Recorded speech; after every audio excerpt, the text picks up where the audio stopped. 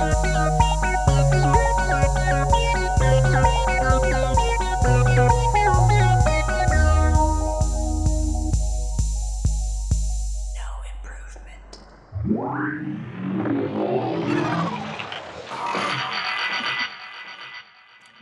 and welcome back to No Improvement, a sort of funny talk show that explores the vast, untapped potential of TV shows, books, films, and more. I'm Tia.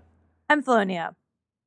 And we are doing reading a month of books. Yeah, so we're reading The Abyss Surrounds Us by Emily. I'm going to go for it. Skretsky. I thought about it and then I hesitated. It was bad. Believe in yourself. Yeah. And we're going to be talking to her later on, so she can always correct you later. Oh no, she's going to know. Okay. It is sci-fi. Mm-hmm. It's a young adult sci-fi novel from 2016 that, to just read the description of it, features giant sea monsters, pirates, and rising ocean levels. Its plot centers on themes of loyalty, individual choice, and lesbian romance. It is the first in a planned duology of which both books are out. The Abyss Surrounds Us is out, and The Edges of the Abyss, I believe, is the second book. Ooh. And that one was published earlier this year. So I really liked this book. It was so much fun to read. And especially considering this comes out in a post-Pacific Rim world. That it was like, it felt like more of the same universe. Mm-hmm. But without the giant punchy robots. Yeah, it's one half of Pacific Rim. Yeah, it's just, like, there's just kaiju, and they're your pets. And they're cute. Yeah, that was the thing in the book. The main monster that she deals with, Bao, is adorable, and I love him. And I know baby. he kept destroying everything because he's a giant monster, but I was like, I love him though. I love my sweet baby boy. He reminded me of my cat. Just real destructive, but sweet at heart.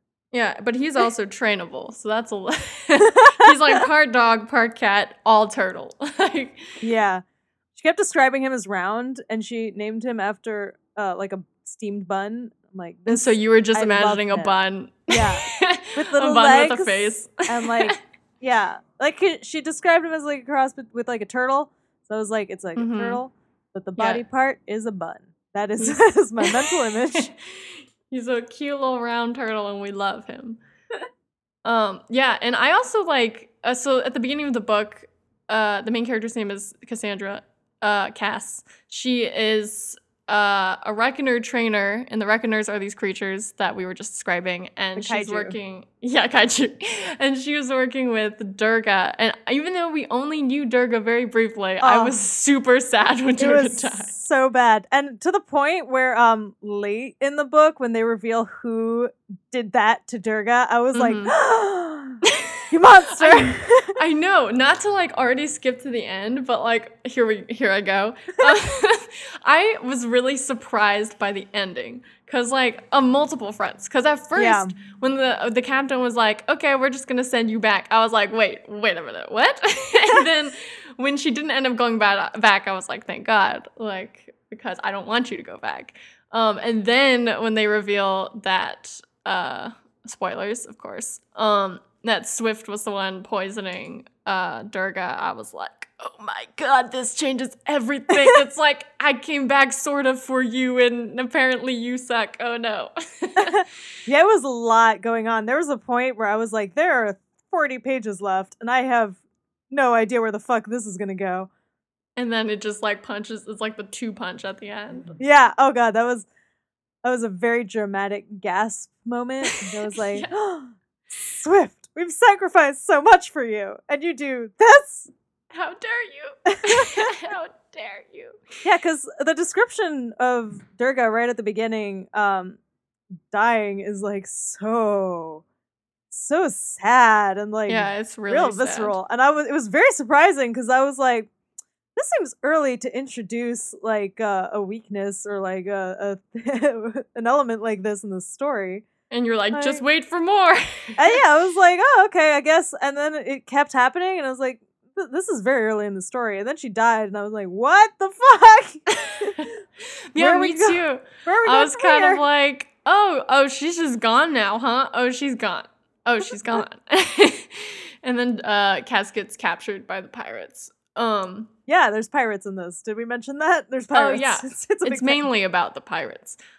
At the very beginning, when they introduced Fabian, I was like, he's evil. Like, I was pretty much like, he's evil. And once she was like, it's weird how they got all this stuff. I was like, it's him because he's the only person I know, and I think he's evil.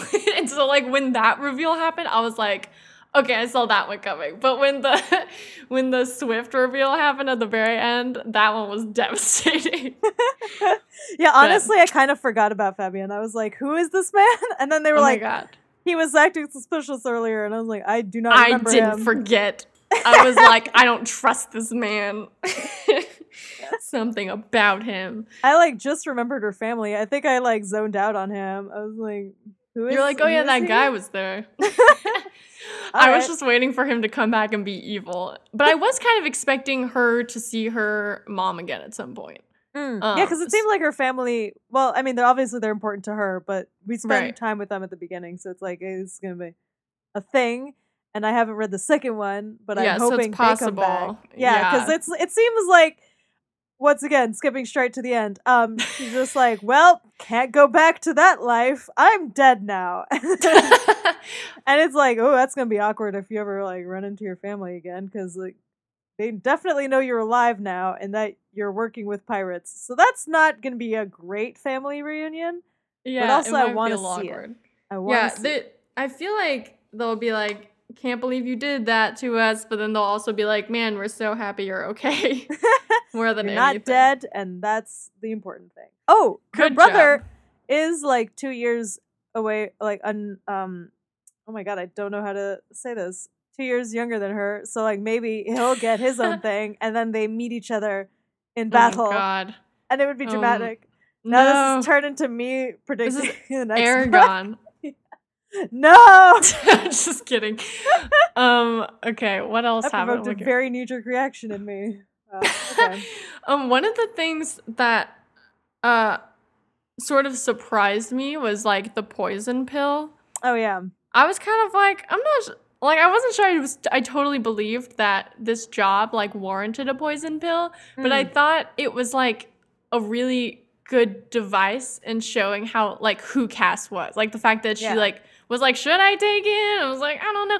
And it's like I felt like it kind of put her, to me at least, on the side of the pirates a little more, or like she could be on the side of the pirates, because it's like survival is sort of trumping her ethical duty.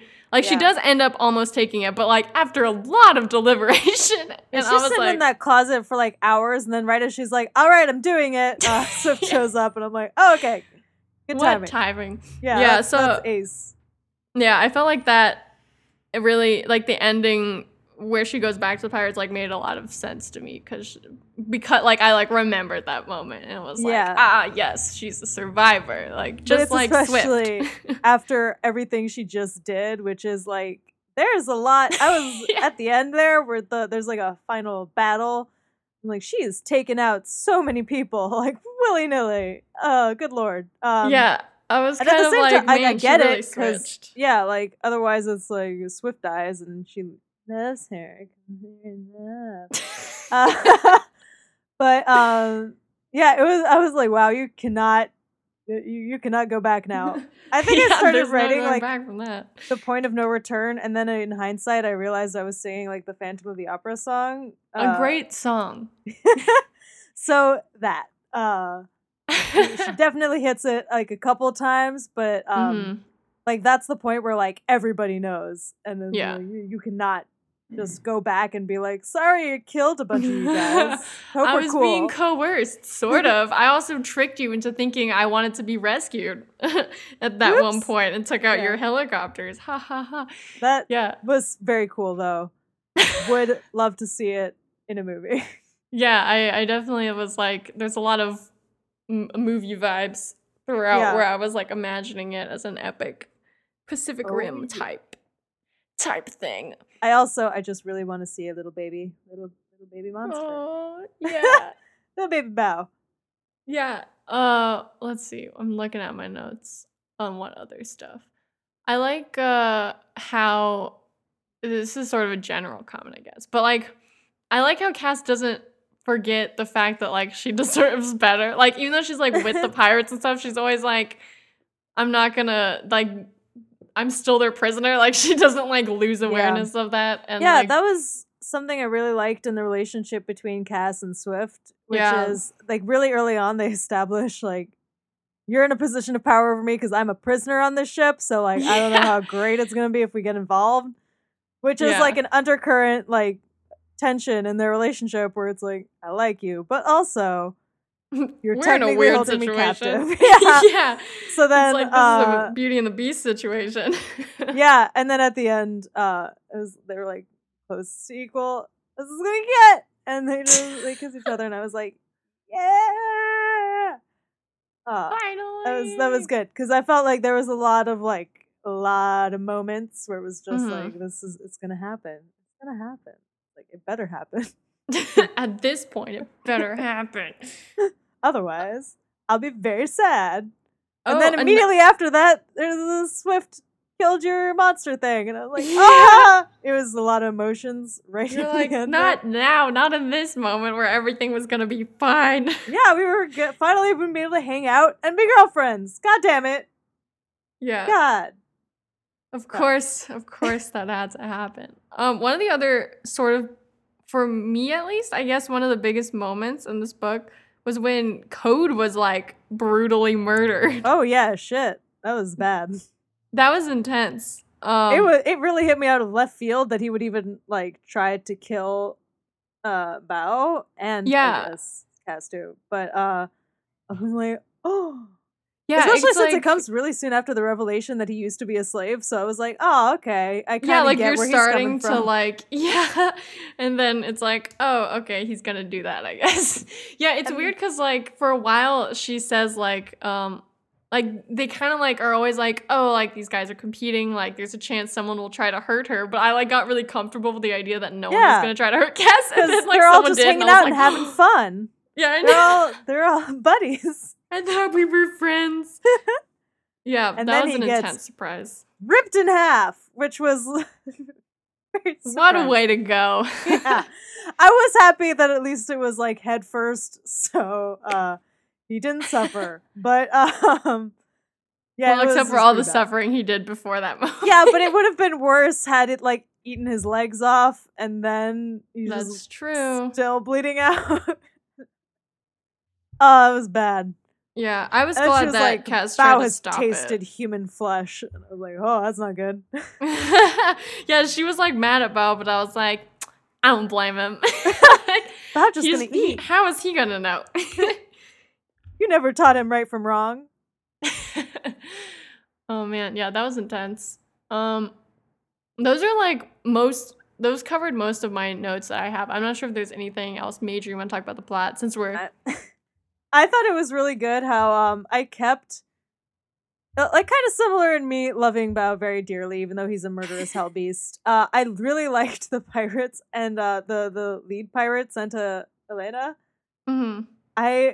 There's a point really early on where I was just like, I love her, and then I kept being like, no, she's terrible. But I still like respect, but also terrified, but also love you. Yeah, she's pretty fantastic.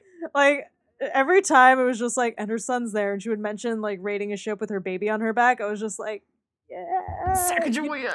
You do it. You do that. I mean, raid shit. Be a pirate. But also, she's terrible. I had a moment where I had this like crazy conspiracy theory that Fabian, the reason he was helping them was because he was the father of her son. Ooh. And I was like, ooh, crazy. But then it just ends up that he kind of sucks. And I was like, this seems true as well. That's fair because there was a lot of like disappearing parents. Like Swift's mom and then like all her step siblings' moms just vanish. Presumably to also be pirates. There were hints, but I was like, oh, I don't know. Yeah, what happened to them? Maybe they got taken away. Yeah. Who knows? So I was like, there's a lot of like parents that could just show up and be like, surprise. I know, right? I'm waiting for it. I'm like, where's the surprise parent? Any second now. Yeah, all these little maybe pirate kids. Second book, yeah. What else? Do you want to talk improvements, or do you have more notes? I mean, I thought everything fit really well, and my improvements are basically just like things I would have liked to see, but also more of like I would like to see it in a spin-off because I thought that this was really good by itself. Mm-hmm. But like, yeah, I'm like, I mean, obviously making everything could be gayer, but like this gets pretty gay. Yeah, I know, but I was like, more, make them happy, because as soon as I was like, oh, now they're gonna live together forever, it was like, no, everyone's terrible. I was like, no.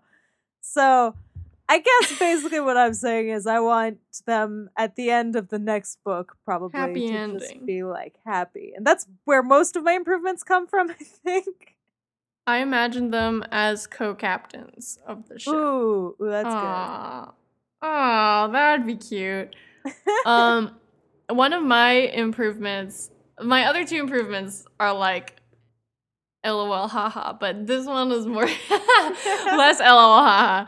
I want to see more of the other crew on the thing, like more of the main kids, but even more of like just like the random other people, because it seems like there's a really fun dynamic happening on the ship, and I want to be privy to it. But that was just one of mine. So if you have another one, you can go ahead. I mean, my next one is I just want to hang with my sweet murder baby Bao, but like that's not gonna happen because he gets left. He becomes a free monster on the seas. And I was like, nice that he's free, but also I'm gonna miss him. I know. I really do, like, even though they're murder monsters and they're raised for bad things, I really like the whole monster dynamic, and I'm like, I want one. Yeah, they sound like wonderful little companions. Well, not little, wonderful huge companions. Yeah. You gotta live on a boat. Yeah, I kept thinking the whole time about like how seasick I would be in this entire world all the time, because I get seasick so easily. My next improvement is sort of related to, well, it is related to Reckoners, but it's sort of related to what you were saying, which is that I want to see some different forms. Like she mentioned some different types. But there was real quick, there was the one that she was like, they're based off of monkeys, and like they're the worst ones, and I was like, ooh, we're gonna see one, and then there wasn't one, and I was like, you're like, I really want to see one. Yeah, I want to see. Well, I just wrote that Clifford the big red ocean dog could become real in this world. I'm like, why are we not like making cute little pets out of like huge pets? Like, that's what I want. Really huge pets. That would be great. I mean, it's like the opposite of a miniature zoo. It's a huge zoo. My next improvement is very much in the vein of Pacific Rim, and it's just giant robots, because I just think they're sick. And you don't need to have them fighting the giant monsters. You could have them working together. I never saw this, but from what I understand, one of the Transformers movies has giant robot dinosaurs. So what I'm saying is robot kaiju like interface. Mm-hmm. It would be really cool. Think about it. Yeah, think about it. Think about it. You could get like an exoskeleton that has like floating water for kaiju, so it can walk on land. And then it becomes Godzilla. This is exactly what this society needs, Godzilla. In a similar vein, again, somehow, even though we did not plan this at all, my next improvement is Pacific Rim crossover, and Cass is basically Dustin from Stranger Things, where she's like, no, they're nice, and everyone's like, no, Dustin. It's gonna kill everybody. That's a Demogorgon, Dustin. And he's like, no, we're all friends. Oh, yeah, and I could really see that happening, where they're like and just gets out of the robot and like stands on top of the head, and everyone's like, "What the fuck are you doing?" And she's like, "No, I can talk to it," and then just immediately gets like whacked off of it because they monsters. They will monster. At the same time, if you get like a laser show going for one of those things and it does anything, that would be pretty awesome. A laser show, that would, oh my god, it would be like that fountain in Las Vegas. Yeah. But I can imagine like a giant monster just being like, "What the fuck?" Like mind blown, just standing in the middle of one of those. Oh my god, this is turning into SeaWorld. Oh no. Oh no. That was another thing too, like at the end where I was like, there's no way to go back. Even if like she wasn't really fucked up at this point, the system is bad. The whole system is bad. Everything's broken. This is true. Well, I don't know if you have any more improvements, but I mean, my last one is just a follow-up of what I said before, and it's just, Mama wants romance. I want romance where people are happy, damn it. They can never be happy. There was so much tension, and then, like, as soon as we're like, oh, everything's good now, nothing's good! Yeah, it was like the exact moment where you're like, oh, everything, it's fixed. The book is over, everyone's come together, we've made decisions, and then they're like, here's a wrench that I'm going to throw in here. Okay, well, if you feel ready for it, and let me know if you're not ready for it. Yeah. We are going to add Emily to the call and ask her some questions. Let's do that. Okay. All right, so now we have the author herself here on the podcast with us. Thank you so much for being a part of this with us. It's great to join you guys.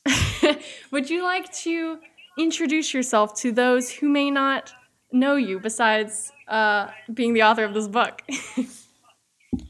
What else is there to say? I'm the author of this book and also the sequel to this book, The Edge of the Abyss, and the upcoming book, Hull Metal Girls, which is going to be out from Random House in July of next year. Yeah, so get ready, people. So I think we have some questions for you about The Abyss Surrounds Us. Wait, how many questions do you have, Felonia?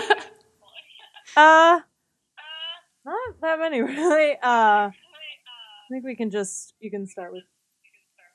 Okay, I'm just gonna go into it then. I guess my first question was just like, how did you come up with the world?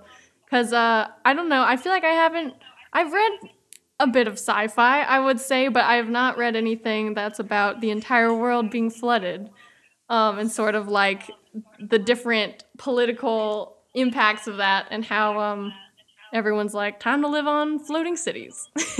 And so I was curious to know how you like came up with this concept, and also if in what ways, I guess, does it reflect issues that we might have today, like climate change or something like that.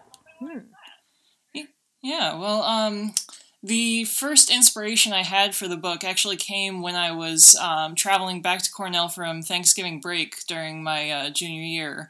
I was on this bus that was going up past the shipyards in Philadelphia, and I was looking out at the shipyards and trying to come up with an idea for a story, and started thinking about, like, sea monsters. And I had been, massively obsessed with Pacific Rim that summer, so I had sea monsters on the brain, and was just thinking, hey, wouldn't it be cool if there were monsters in the water next to these gigantic tanker ships? And then I was thinking about, what would justify their existence, why would we have them, and came up with this idea that we would genetically engineer them to protect those ships, because I thought it'd be kind of cool if instead of, the monsters being monsters, the monsters being the thing that we had to fear at sea, the monsters would be something that was there to protect us.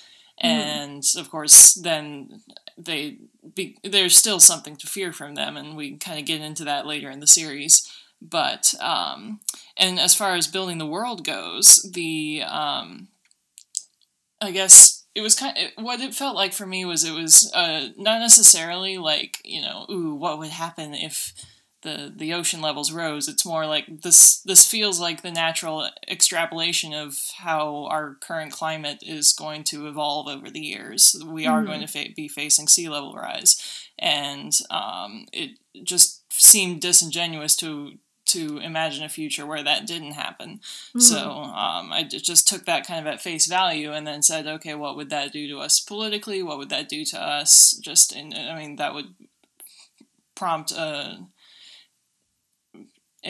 rise in interest or a rise in importance of ocean trade, and then started thinking about, what would be.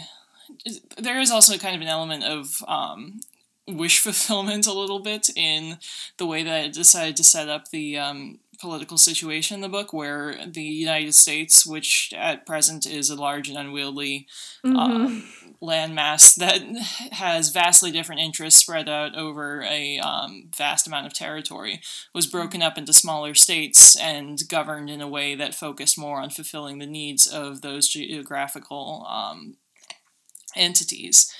And so that was kind of the inspiration for the political setup for the book, was just saying, hey, wouldn't this be nice? This would be nice. Wouldn't this be nice? Yeah.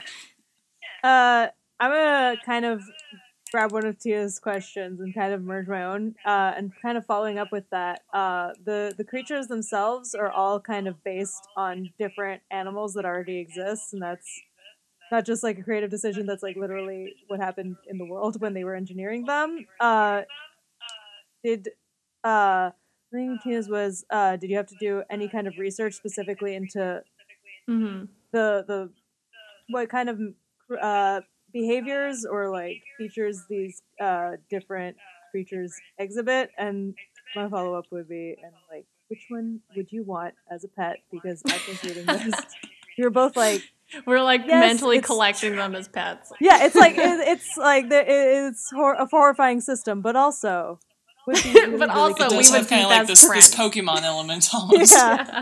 Yeah, exactly. Yeah, well, I did research on kind of marine biology. I was obsessed with marine biology when I was a kid, so a lot of stuff was just, things I had known off the top of my head from being convinced that I was going to be a whale biologist when I was a child.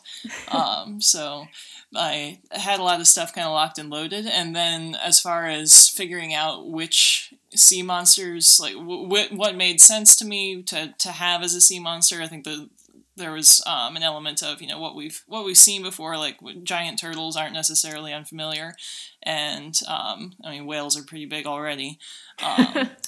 And then it was kind of, I remember kind of tossing around ideas for like, do we want to do like sea lions? But I think the hard rule for me came when I decided that we didn't really want to do anything that could come out of the water.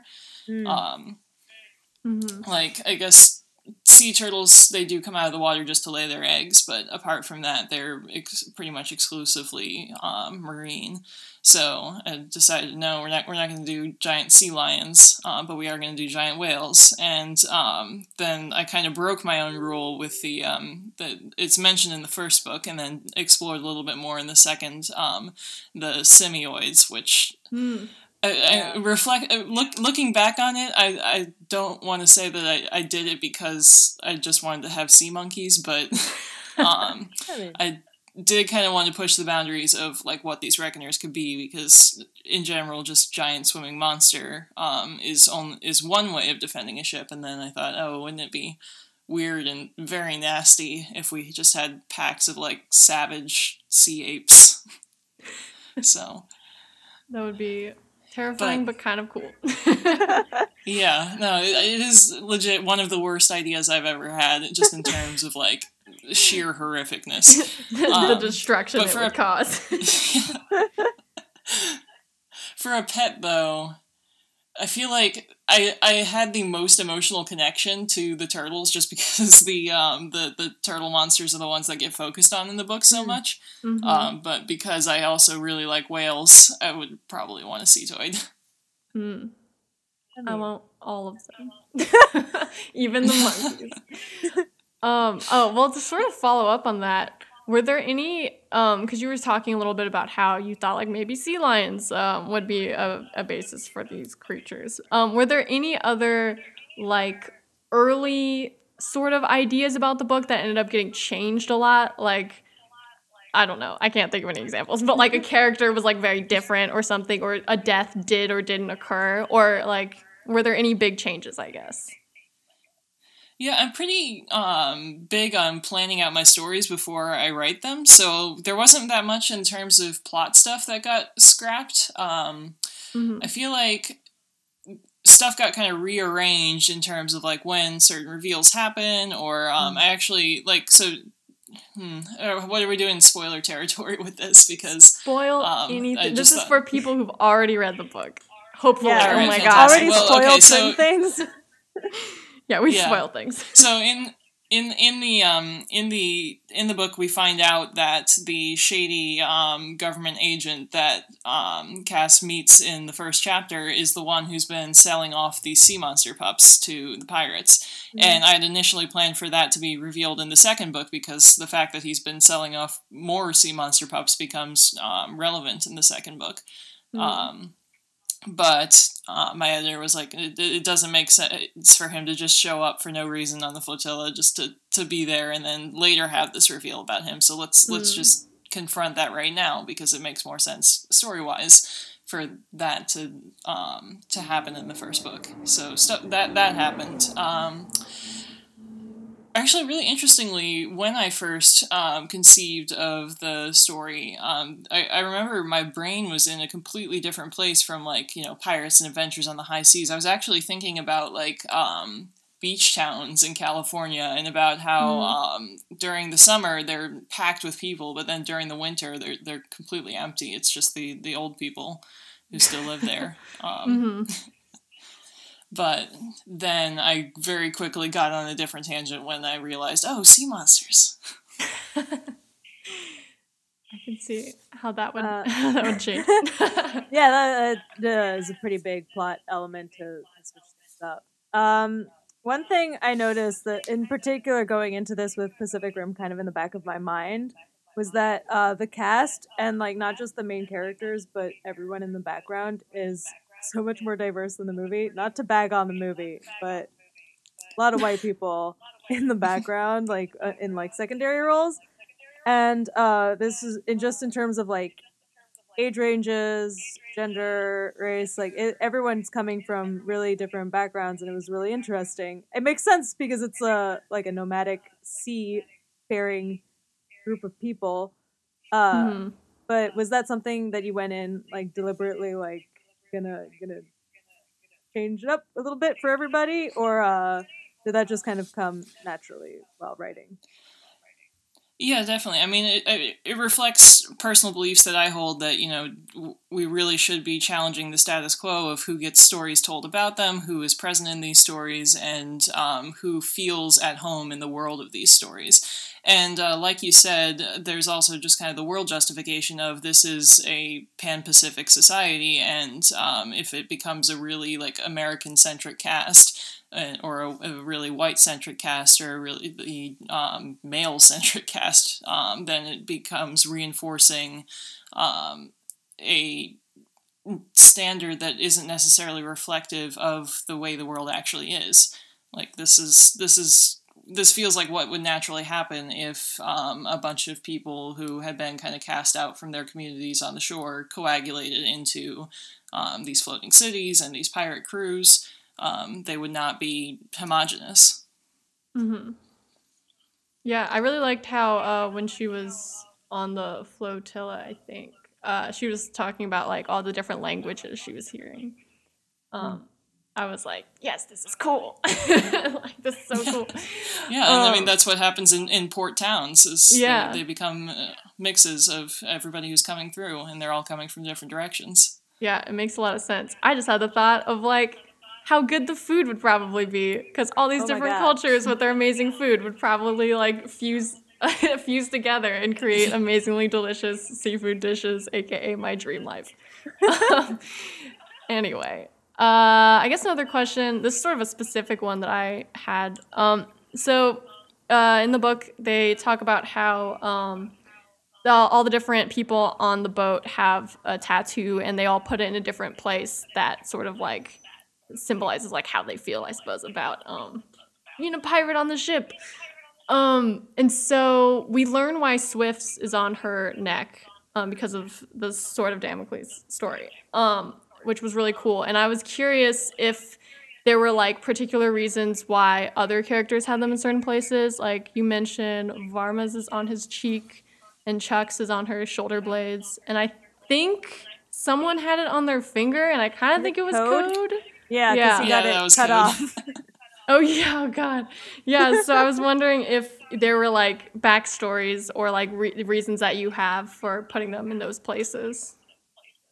Yeah, so I think it's mentioned in text that Santa Elena's is over her heart because the ship is her beating heart. It is what's kind of keeping her alive and keeping her going.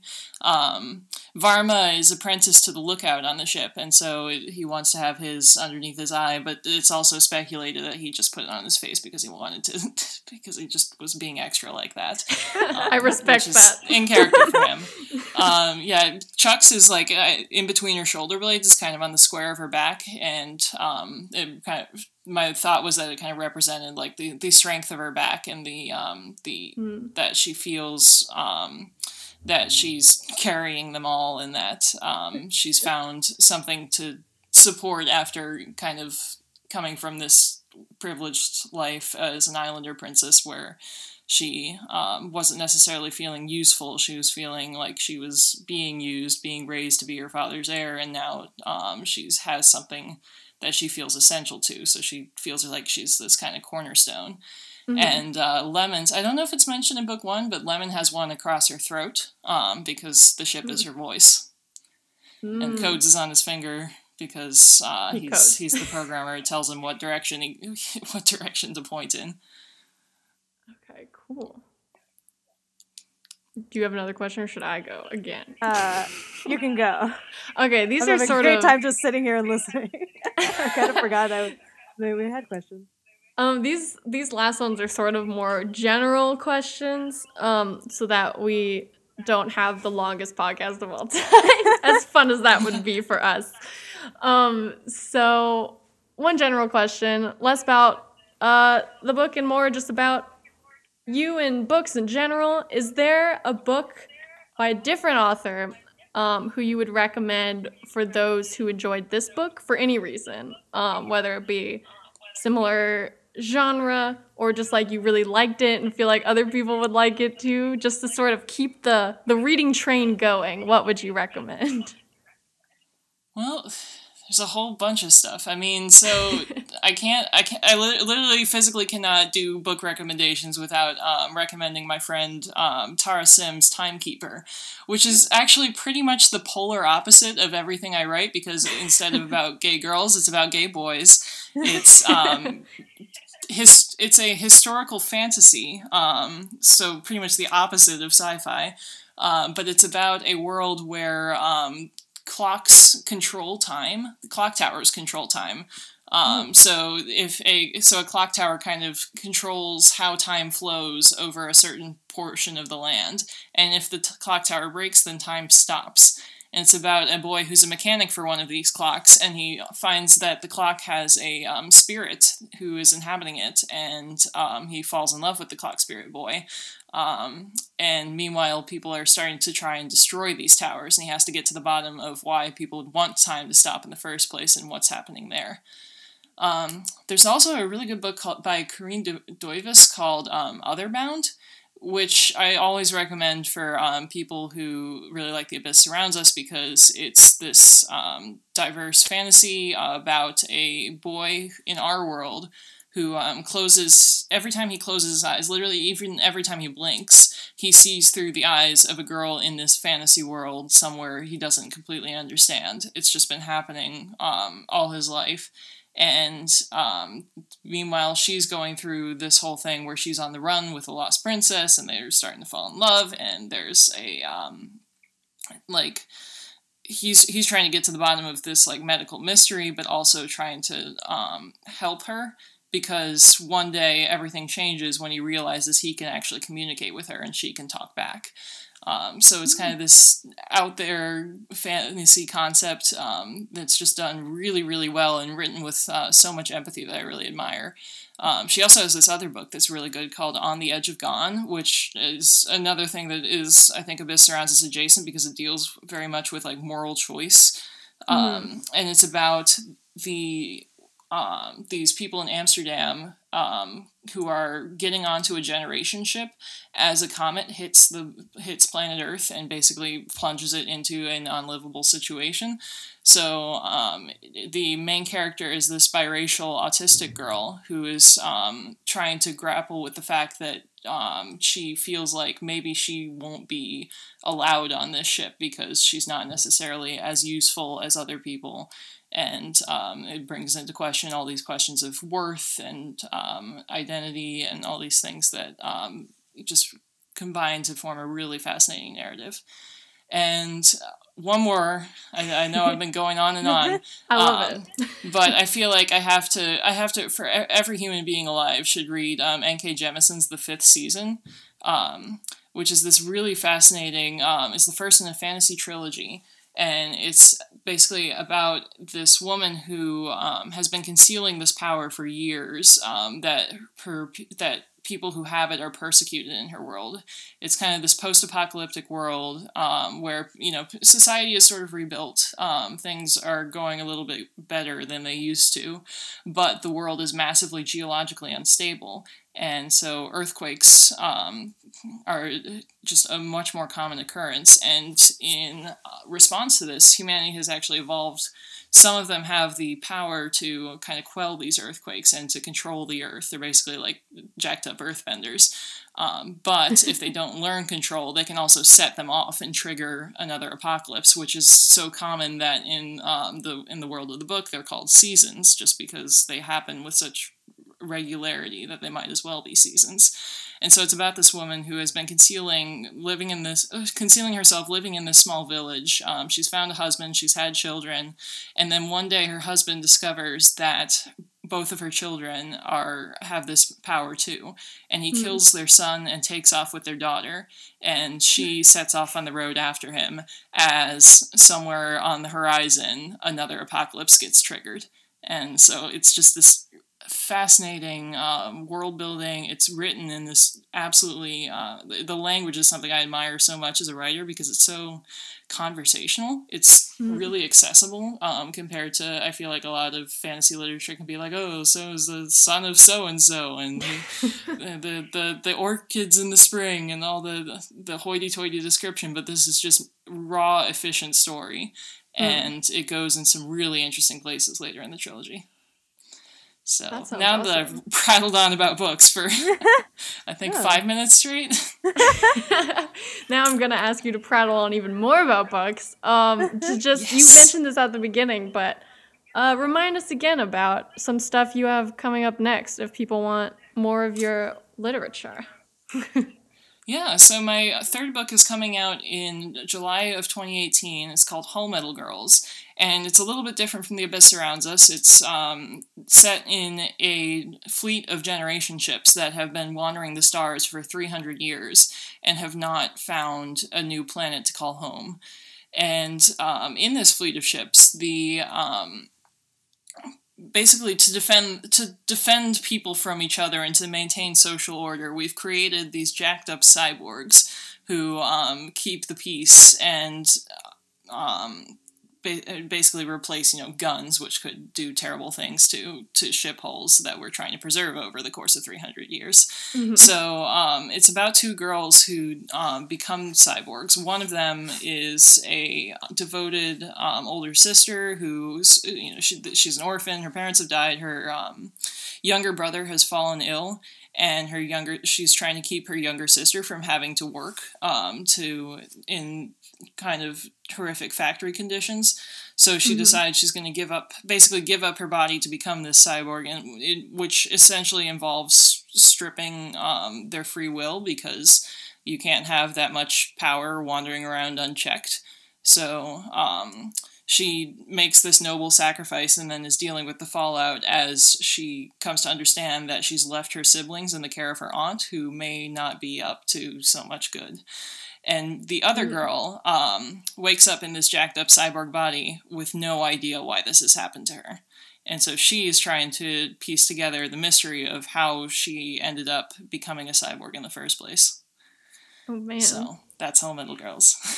That sounds cool. And there's also a sequel to The Abyss Surrounds Us that came out this year, right? Yep, that came out earlier this year. The Edge of the Abyss is the continuation and the end of the series, because I conceived of it as a duology, two reflections of each other. So, yeah. Cool. Well, thank you so much for talking with us. Is there anything else you want to share before we go our separate ways? I don't know. Thank you guys so much for having me. I'm really excited to be on the show. We're happy to have you. Yeah, it's cool to like be able to talk about a book with the very person who wrote it. There's no better source. All right, well, thanks so much for talking with us. And I think we have a little more housekeeping to do, but again, great to have you on. And also, if I ever visit LA, we should hang out again and go hiking again. Totally. Yes, please. All right. Bye, Emily. Bye. All right, bye. Thank you again. Okay, so for next week, what are we going to be doing? We're gonna be reading/watching, I guess, The Disaster Artist. Yeah, because books that by just Greg came out. Sestero, and movies by James Franco and others. Yeah, and Seth Rogen and James Franco's brother. And I don't know I don't know anything about this movie except that it came out and everyone's talking about it, and I'm like, I want to be a part of it. It's about The Room. Have you seen I The know Room? that. I have not seen The Room. Do I have to watch The Room? Maybe I should watch The Room first, and then I'll watch The Disaster Artist, and then that'll justify why I haven't read the book, because I think cool. You're reading the book. I can't seem to get it from the library, but if it happens, I'm like on a wait list, so it's possible I might be able to get it, but if I can't, I will just be getting familiar with it in general. I mean, to be fair, watching the original The Room will fuck you up pretty bad, so like that's a time commitment. It's a fucking trip. Really? Well, I'm excited. But you do have to watch it before watching The Disaster Artist, I think. Okay. So I will be watching 2 movies in preparation for this. And I guess if you guys want to hear about The Disaster Artist, you should also definitely see The Room and also The Disaster Artist, and then maybe also read the book if you want to. 3 things. Yeah, we're going to be covering.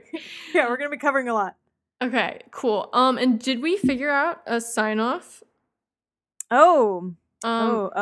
Protect your sweet reckoner babies. My God. Protect them from danger. They're children. They're giant, terrifying children. Little baby animals. And love them.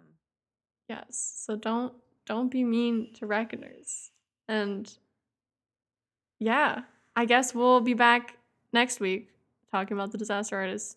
Oh, man. Thanks for listening. Bye. Oh my God, I thought I was pressing stop record.